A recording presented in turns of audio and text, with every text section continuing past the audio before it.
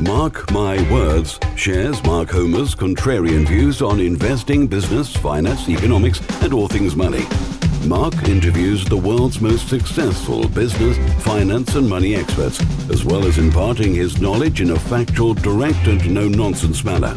Welcome to Mark My Words, and here is your host, Mark Homer.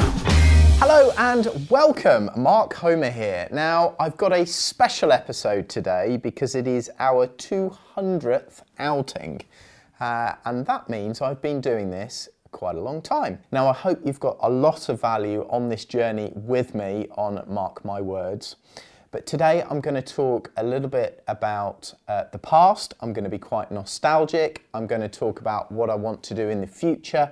And I'm going to give you some numbers along the way. So along this reflective journey of me being candid with you, I'm going to talk about how I started, and I'm going to talk about how I then grew and where I am today. So if you want to know how this property CEO got to where he is today, then please carry on listening. Right back to the early days, I started getting involved in property because I saw primarily other people of a similar age. I'd have been 16, 17, 18, so this is 96, 97, 98.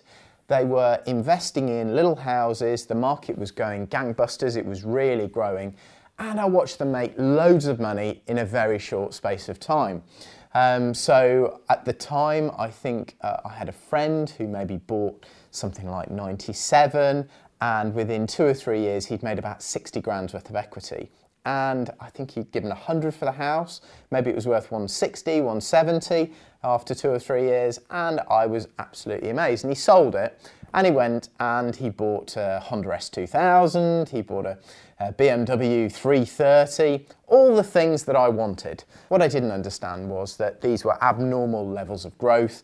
Interest rates had fallen quite a lot through the mid-90s, and the market was just poised to go up. And yes, he made a lot of money very quickly, probably didn't spend it on the right stuff, but he was getting things that I really wanted to get my hands on, and it was exciting.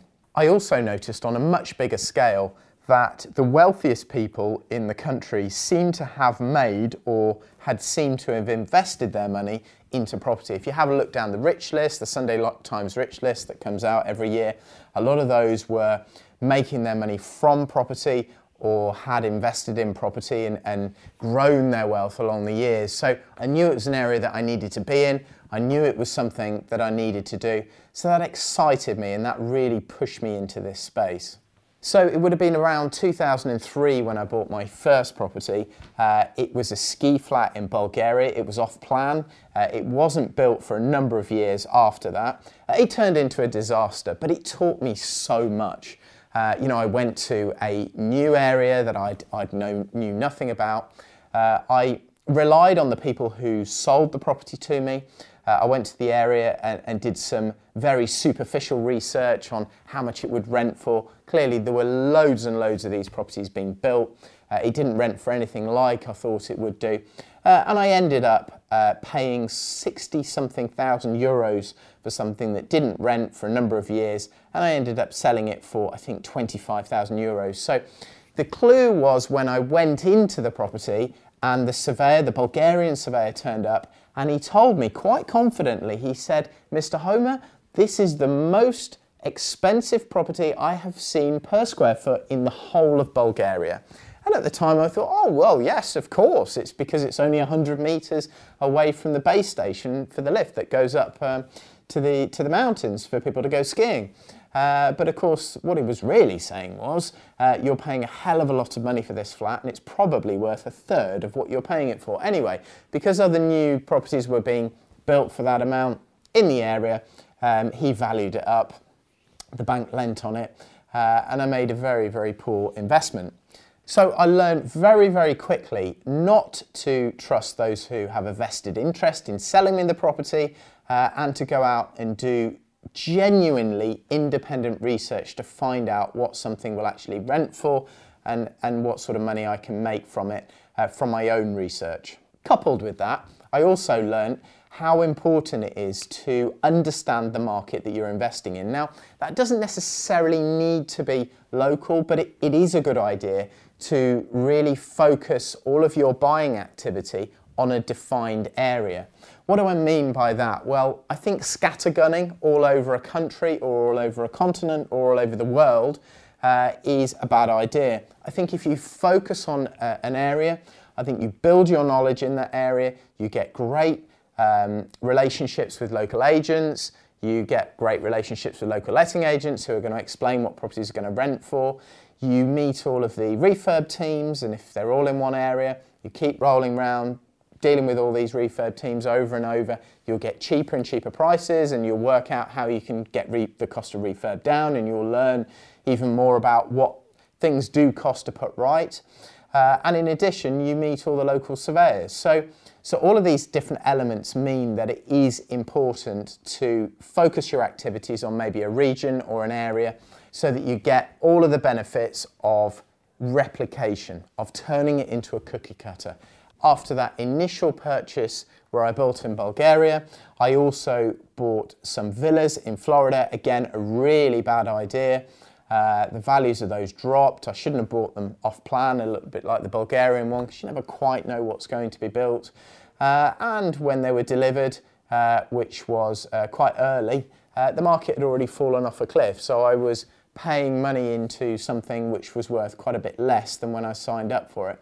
They were early lessons. And you know, I realised by, I think, 2005, when I started buying the proper stuff that I still own today and I still would like to buy today, you know, little terraced houses locally. I think I was buying them for 77,000, renting for 450 a month. Those houses are now worth about 160, 170, and they'll rent for nearly £1,000 a month. Really, really good little investments. I do them all over again. Lots of people that I know, smart people, buy those, and it took me a while to get there.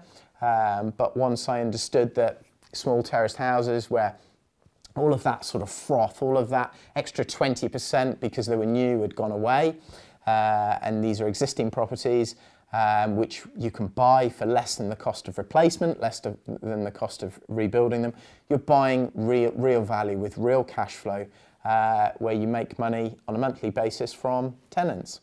So when I started in this sector, I was very much focused on capital growth. Clearly, capital growth is sexier to a lot of people. That's probably, in reality, truthfully, where you make most of your money over the long run. You're probably going to make more out of that than cash flow.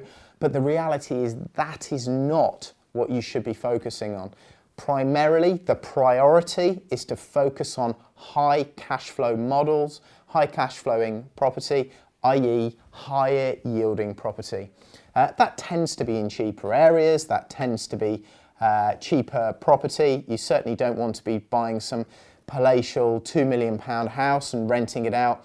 You want to be buying the smaller stuff in the areas that are sort of two up from the Bronx. In addition to that, it took me a while to realise it, but I needed to find models in those areas that enabled me to push the cash flow higher and higher. And that would be houses of multiple occupation, later on serviced accommodation, and other strategies which mean that I'm not just getting my £1,000 a month for a house. With houses of multiple occupation, I might be able to push that to £2,000, £3,000, £4,000 a month. That's what keeps you safe. When interest rates go up, if you've got high cash flowing property, you tend to ride out those difficult periods. If you get issues in your portfolio, in your life, or whatever it is, if you've got high cash flow, that keeps you safe. When I started out, I was focusing on, where's the next area to make the most capital growth? Which area of the world or which area of the country? You can never predict when and where the capital growth is going to come from. The reality is that it will come over time. But you don't know what oil prices are going to be. You don't know what wages are going to do over the next year. You don't know what general prices are going to do. Therefore, what inflation is going.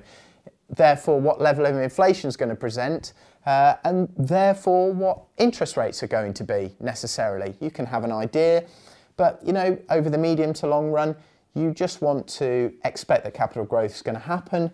The reality with cash flow is, though, you can predict that before you buy the property. You can work out what it's going to rent for. You know what you're going to get every month as long as you put a good tenant in there. So it is a lot more in your control. It's in your gift, and it's something that you can influence by buying the right properties in the right areas. And then if you're going to do a conversion, maybe it's a house or maybe you're taking a commercial building, if you then convert those into maybe HMO, co-living or something with higher cash flow, that keeps you safe and it provides you with monthly money that you can then use to further invest or maybe spend on yourself and your family. Another big thing that I learned in the early days was that I didn't want to buy off plan. Buying off plan introduces extra risk in that the property may take a long time to be built. It may not be built at all. The builder may go bust.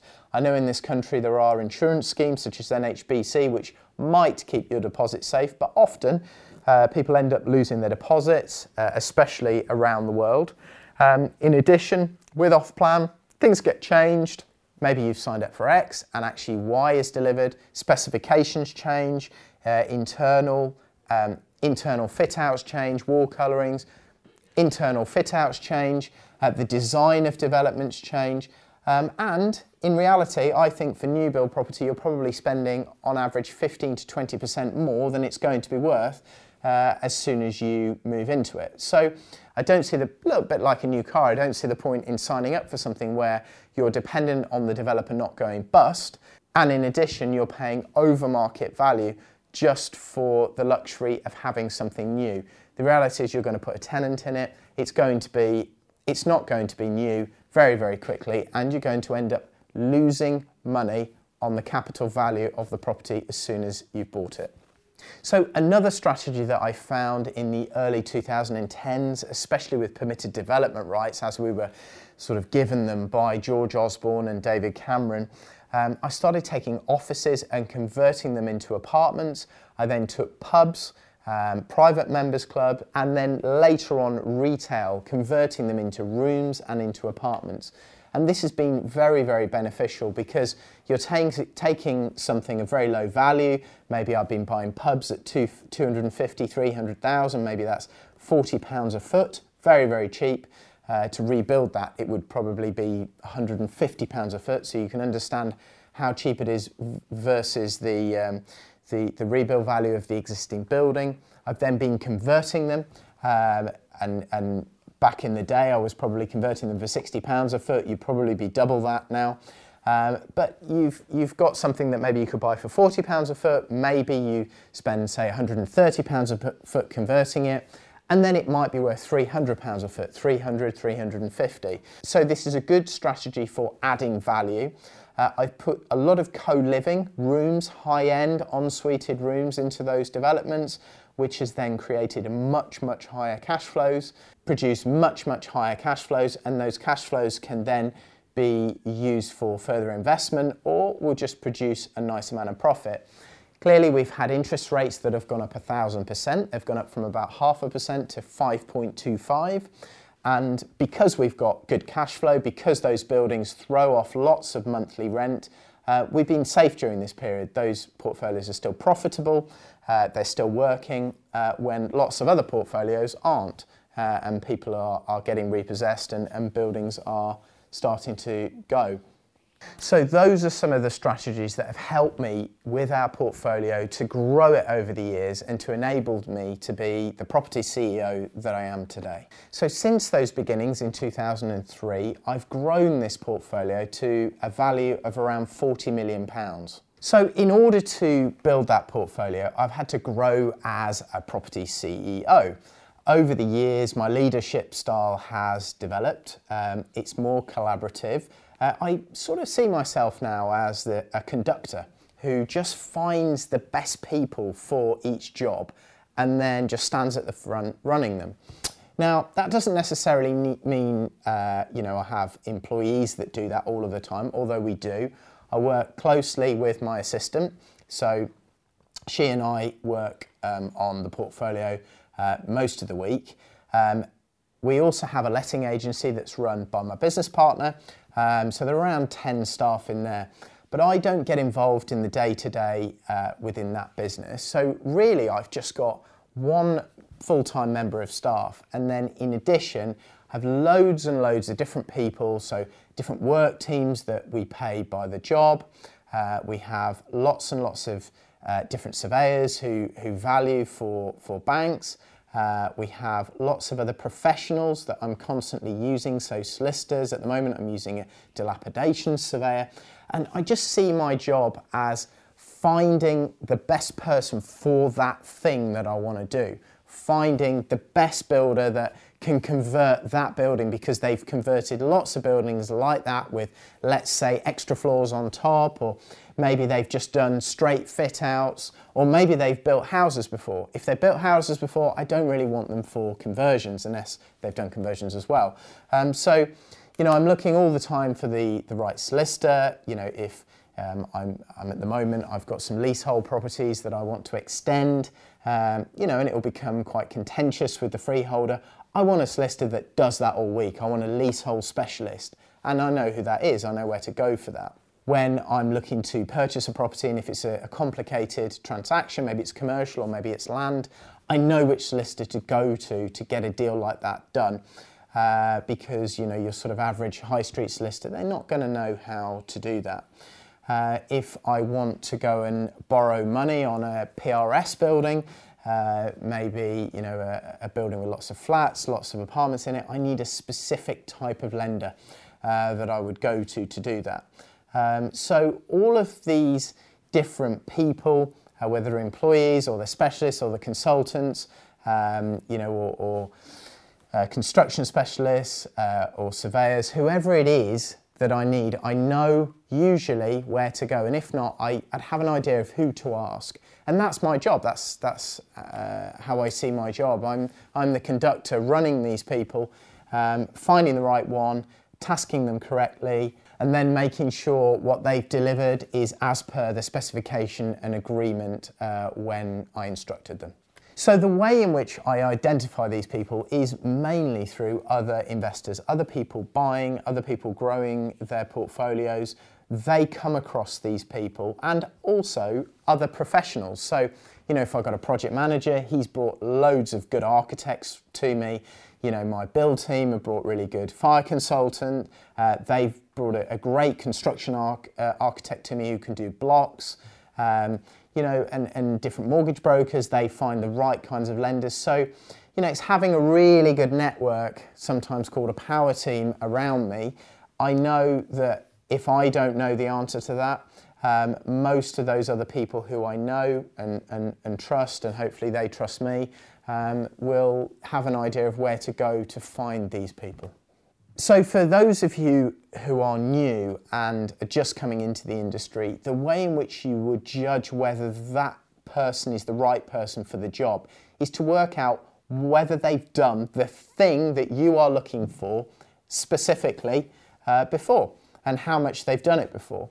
You know, if you sit down the pub and you talk to somebody about property investment and they've not really invested in many or any properties, often they've got a big opinion, and lots of people will sort of say, oh, I should listen to them because they've got lots to say, or they've got an opinion. But if they've not done it before and they've just been reading the newspaper, I would sort of politely smile, maybe end the conversation, and then usually ignore what they say.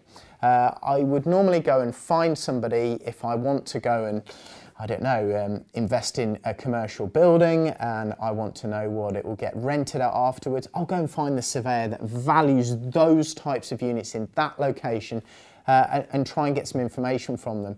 I'd probably talk to the agent that sells those, although you need to be careful because obviously they have a vested interest in talking the rent up and the value up. You know, if I want to go and talk about what the construction costs are likely to be, I'm going to go and talk to a project manager that develops those types of buildings continually.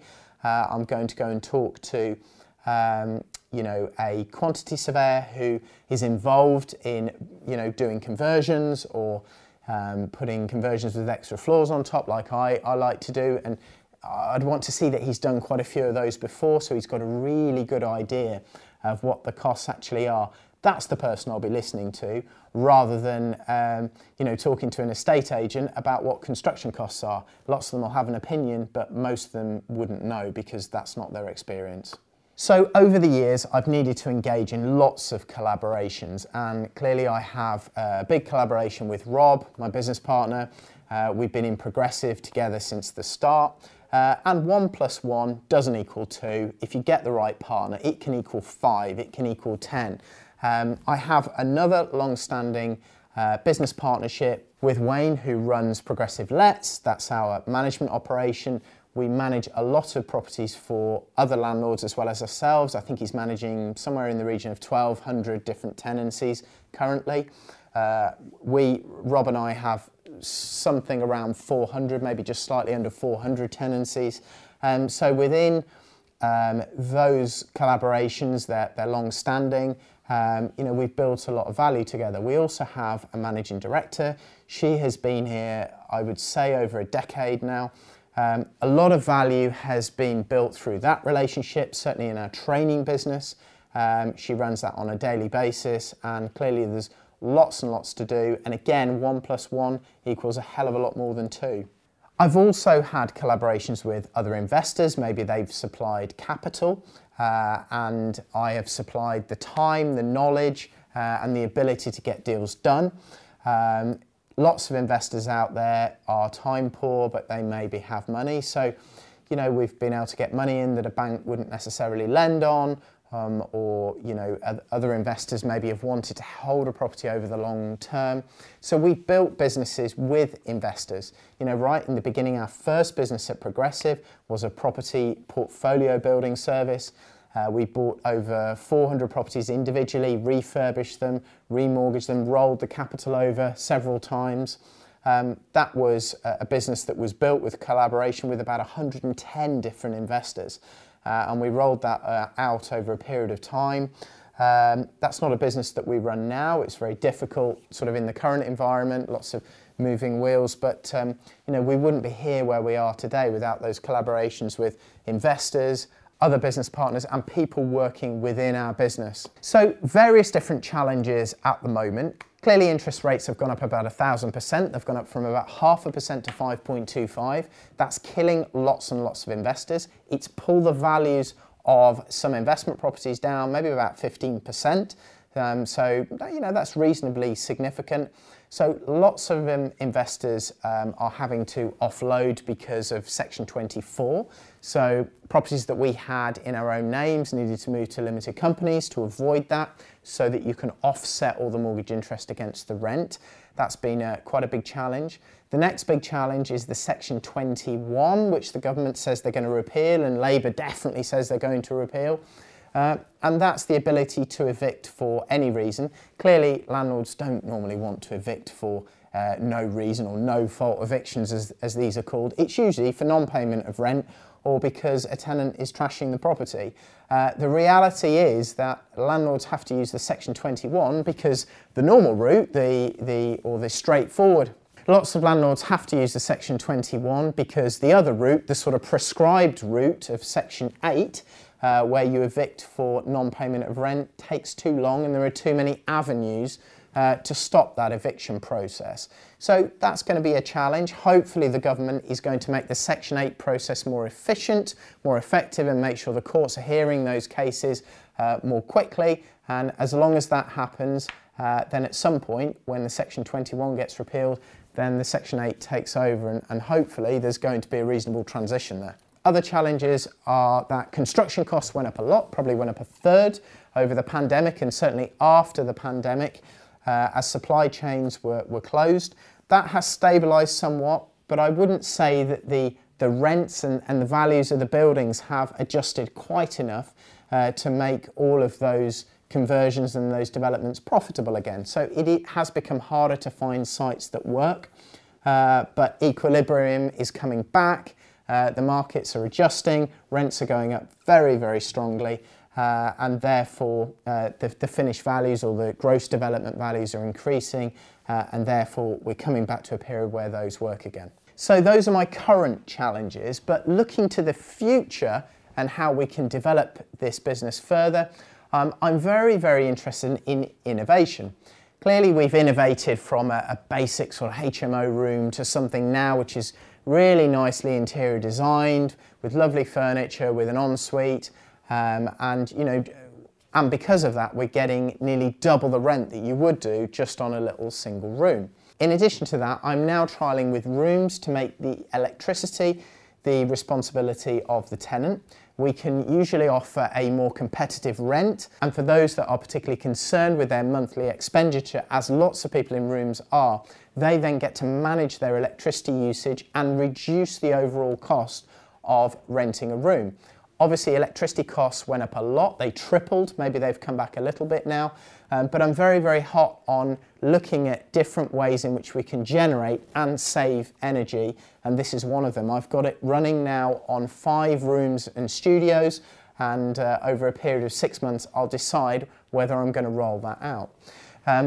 The big benefit with the system that I'm trialling at the moment is that tenants can go online and get a code off the electricity meter, and they can just top it up using their credit card or their debit card, rather than needing to get these sort of cards which we used to have in the office, which is clearly very, very cumbersome and difficult.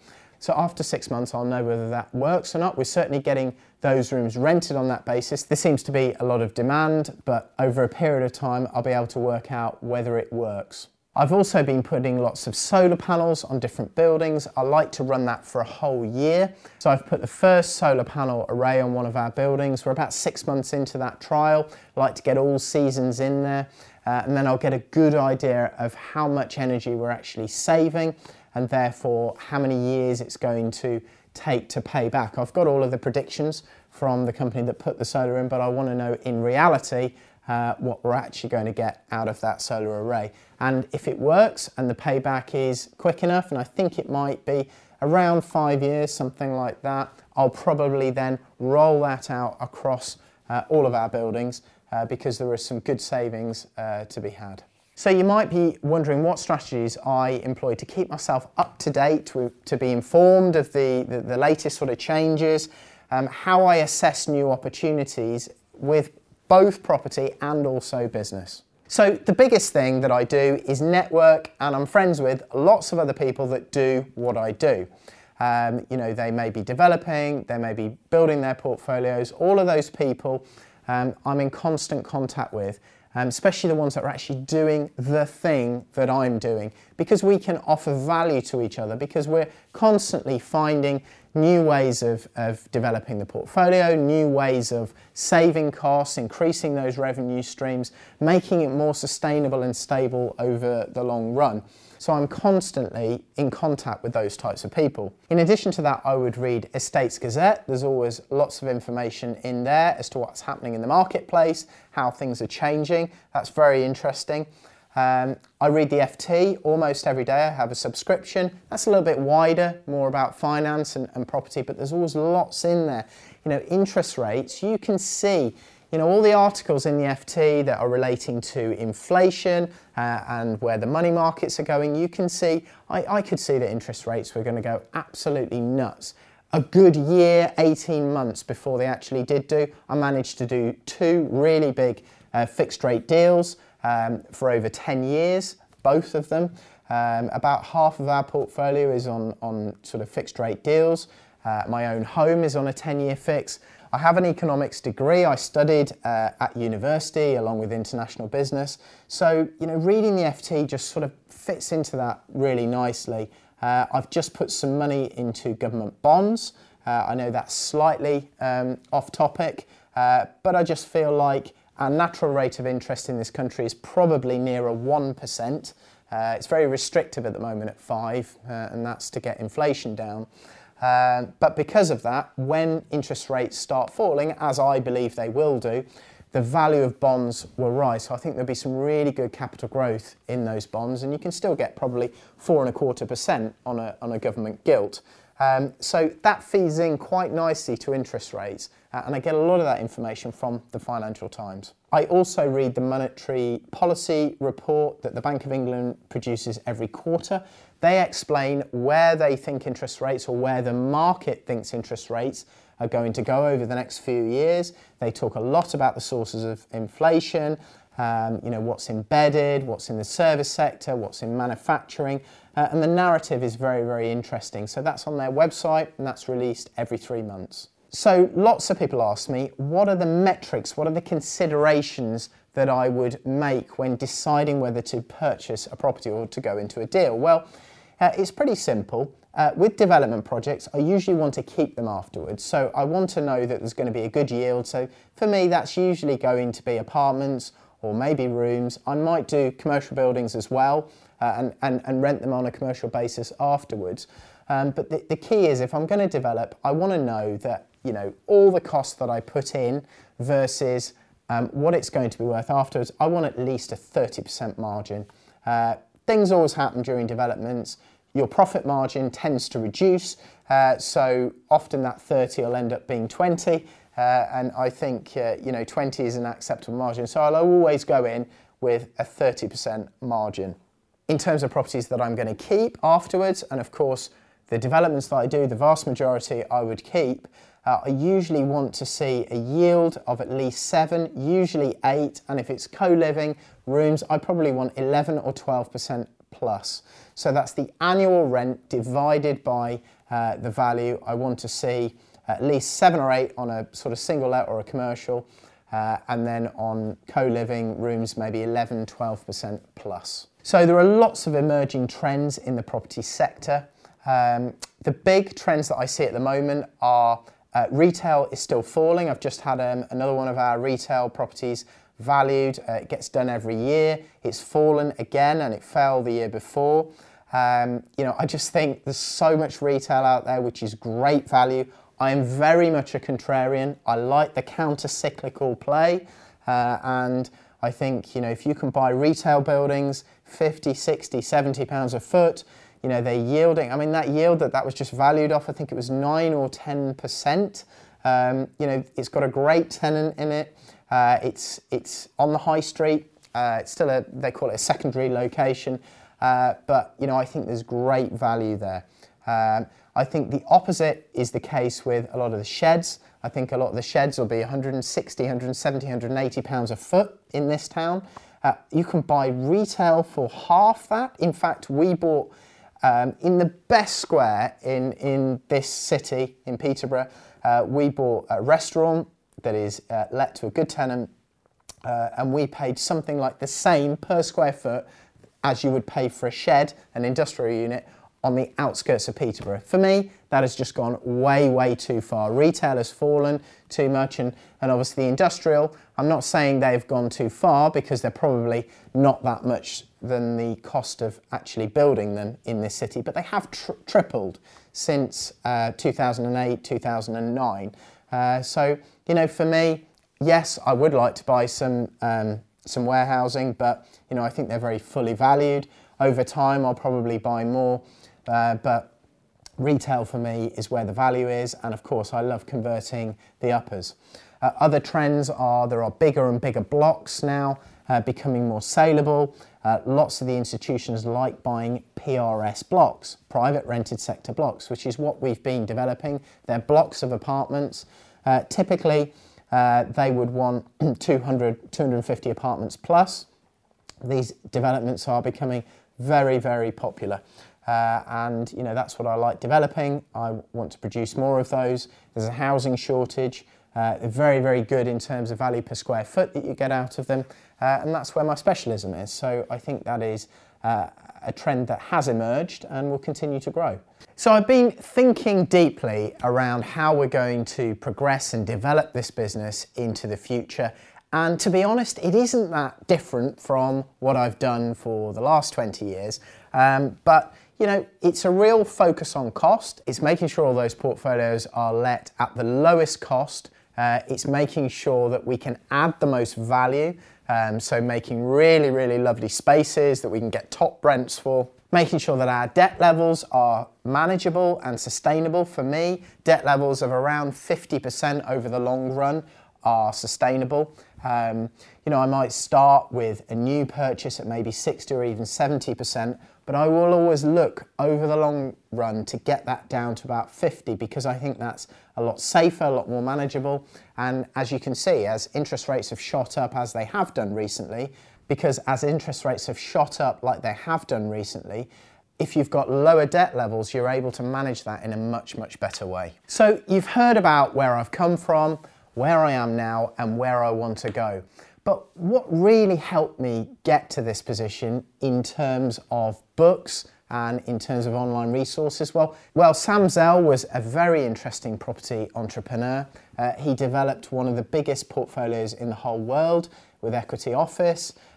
He developed some huge buildings in the United States, and he is a really interesting character to look at. Andreas Panayotou has taken many, many buildings in East London and converted them into apartments. He ended up with several thousand apartments. He's somebody else that I've met, interviewed, and developed a lot of my strategy from. And there are lots of other local investors with portfolios maybe in the hundreds of millions, maybe they're a little bit older, that I've learnt lots from over the years as well. I also get asked a lot, what sort of job should I try and get? What should I go into to be able to develop myself best as the best property entrepreneur? And I say to lots of people, try and get a job, even if it's something menial like T-Boy, in a company that's doing something that you actually want to do. Now that might be an agency, so it could be in a state agency, or maybe, you know, commercial agents are quite good to get into, because lots of those are dealing with development, they're dealing with commercial buildings, they're meeting, you know, all of the investors that are delivering these types of projects. So, you know, commercial agency can be very valuable. They also have management, so they'd be managing commercial buildings, maybe residential management. You know, you'll learn quite a lot in that sphere. But I think, you know, just generally sort of a state agency, you know, or maybe sort of larger agency in London can teach you a hell of a lot about the market, about how capital values work, about what sort of buildings are attractive in which sorts of areas to investors and to tenants. And I think it's about getting that practical experience at the lowest rung of the ladder to start putting all of these theories into effect. So in terms of my legacy, what I'd like to leave behind are buildings that actually do look nice, that people walk past, sort of see and think they add something to the area. I didn't have the luxury of that when I started, because I was sort of buying existing pretty ugly looking buildings. But since I've started developing, we've certainly put a real focus on getting the elevations to look right. My wife picks the colours. We have a scheme. So every time we develop a new building, it's to this scheme. So it's recognised and we get a brand in the local area. I also want to be known for innovation, for developing new strategies and developing better products that the market actually gets something from, that enhances people's lives. And along with that, efficiency. You know, I love driving costs down, creating margin, and making sure that all of our endeavours are efficient and we're using the best strategies to deliver the best product at the lowest cost. So you've heard about me, you've heard about what I would like for my legacy, but what do you want to leave for your legacy into the future? So let me leave you with that thought, and I will see you on the next episode.